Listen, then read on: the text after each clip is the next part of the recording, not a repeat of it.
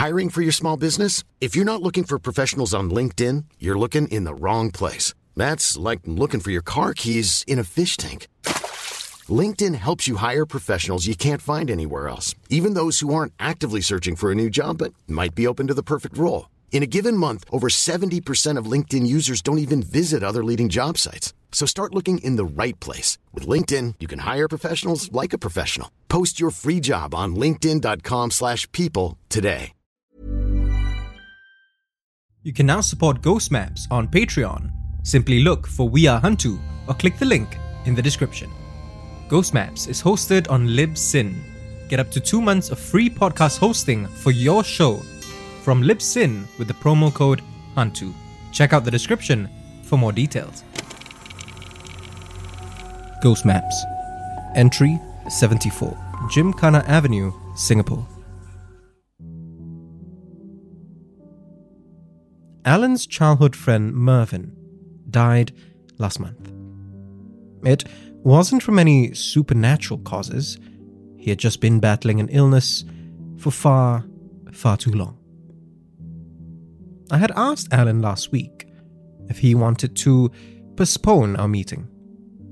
After all, sharing stories about creatures and spirits isn't what most people want to do so soon after losing someone.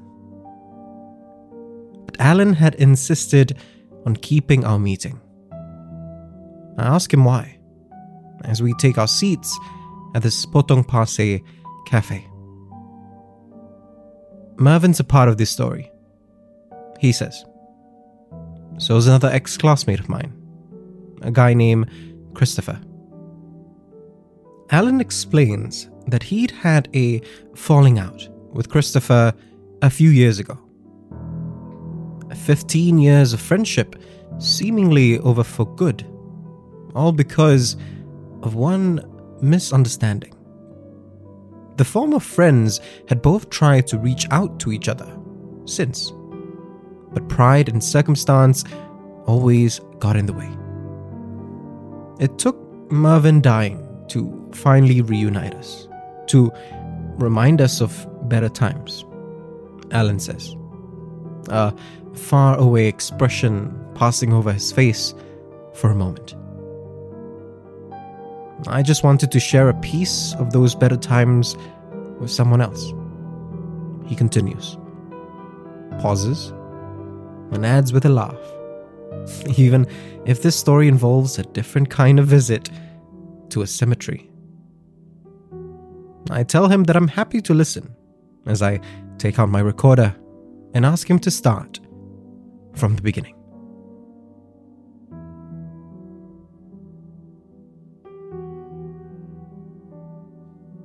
It was October 2004. Alan was 16 at the time and in the midst of the biggest exam of his life thus far. Instead of studying, however, he would hang out in his classroom after school with 3 of his closest friends. There was Mervyn and Christopher, and another friend named Darren. We weren't exactly the most studious bunch, obviously, Alan chuckles. Unsurprisingly, the 4 of them bonded over being the least academically inclined of their class. In a school that prided itself on being one of the top in the country, it was that bond that Alan treasured more than anything else. One Thursday during this time, at around 4 p.m., a teacher passed by the room and peeked in. This teacher, whom Alan only refers to as Mr. Tan, asked the 4 boys what they were doing. He wanted to know what was so important that it took precedence over your studies, Alan says, rolling his eyes. He wasn't a bad guy, that Mr. Tan, just a real condescending prick. Mervyn didn't rise to Mr. Tan's snarkiness, though. As Alan tells it, that was just who his friend was. Generally a sweet guy, but when push came to shove, he was boldly straightforward. Without missing a beat or even looking in the teacher's direction, Mervyn responded plainly, "Ghost stories, obviously." The boys had been sharing accounts of a spirit that they had heard would roam the school halls at night.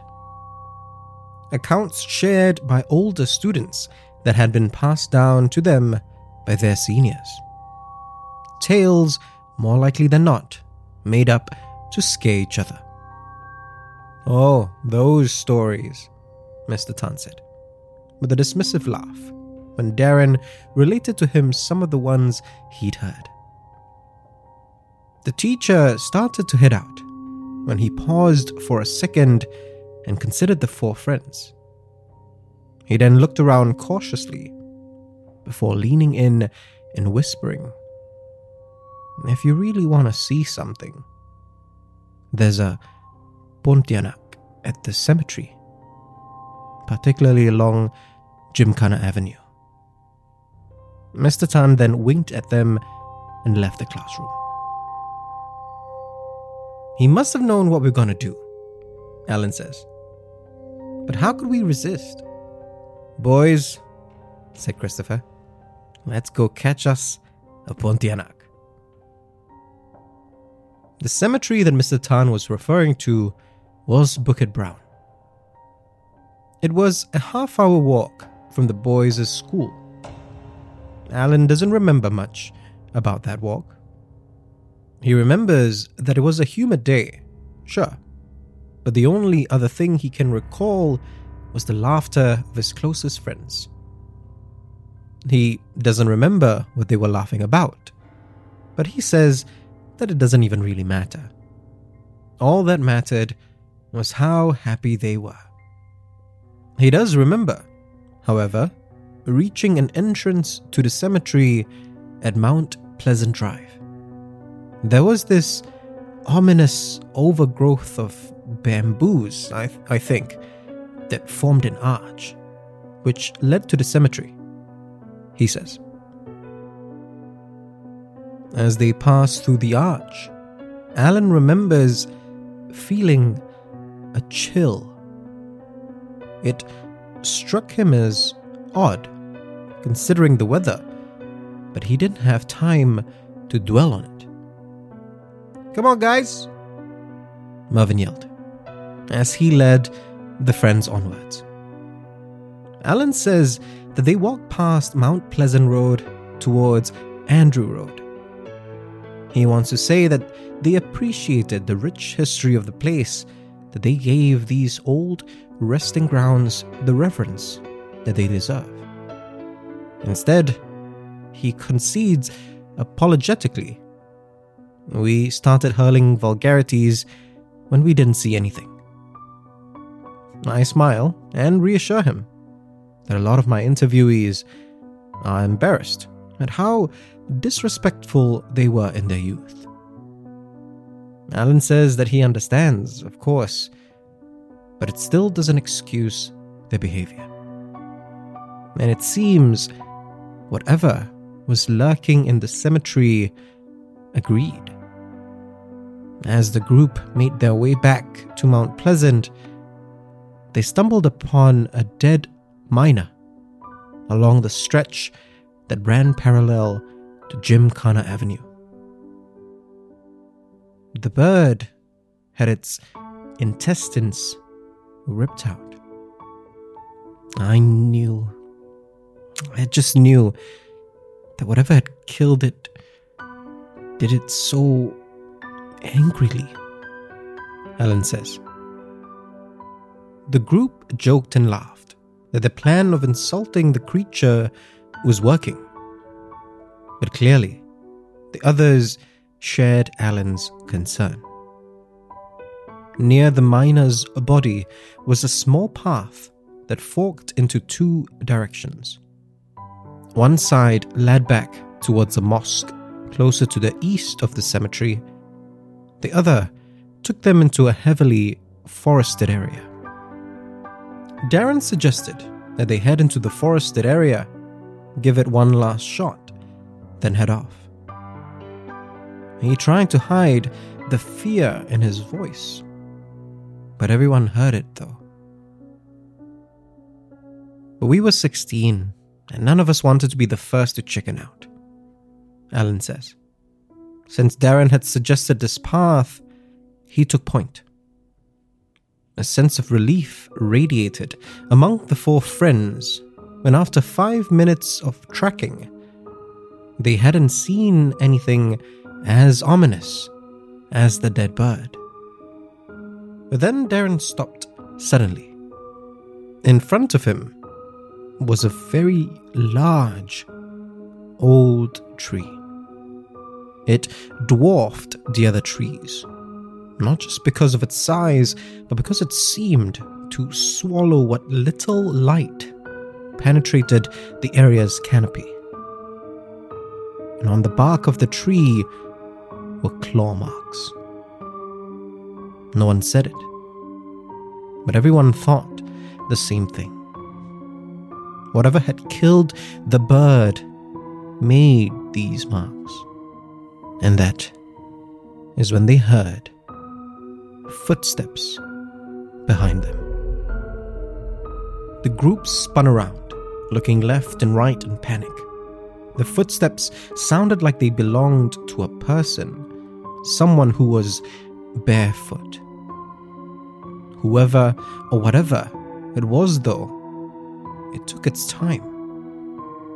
It didn't run or rush initially, yet somehow it seemed to surround the boys.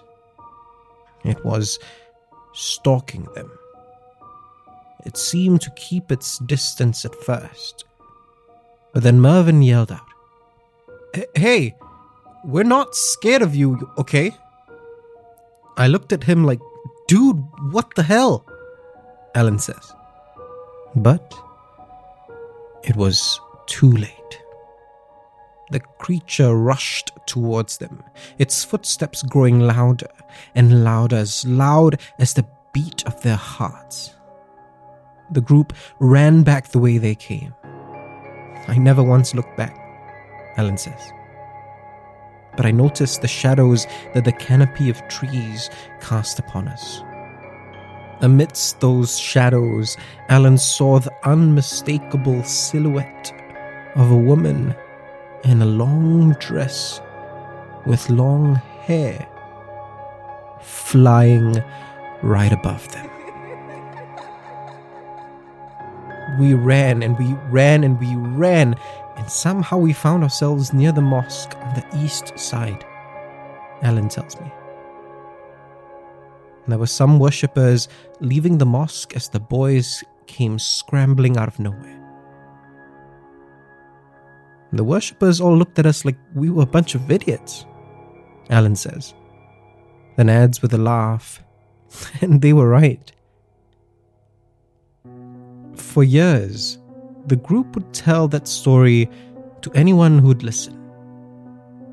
They'd talk about how they were all scared out of their minds, even though they put on a brave front.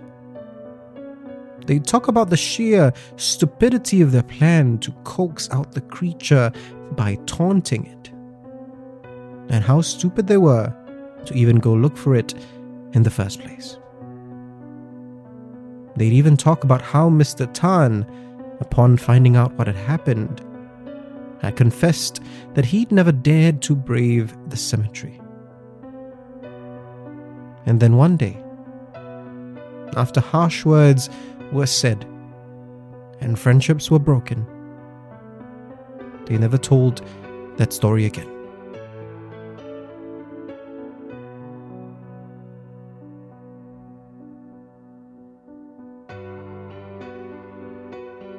This is the first time since that I've told that story, actually, Alan says, a wistfulness creeping into his tone. I give him a moment or two, then ask him what he thinks Mervyn would say if he knew that he was finally telling the story again. His expression looks like it's about to take a somber turn, when he looks over my shoulder and waves. I turn to see two other men waving back. Christopher and Darren, I presume. Alan turns his attention back to me and smiles. What will Mervyn say? He asks.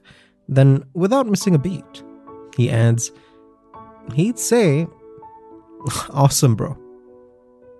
Alan gets up, says his farewells, and heads off with his old friends.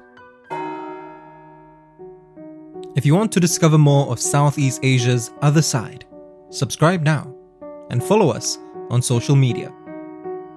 You can also be one of our supporters on Patreon. Look for We Are Hantu or click the links in the description. Ghost Maps is a Hantu production, created by Kyle Ong and Wayne Ray, with art direction by Jolene Lim, and recorded on Audio-Technica mics.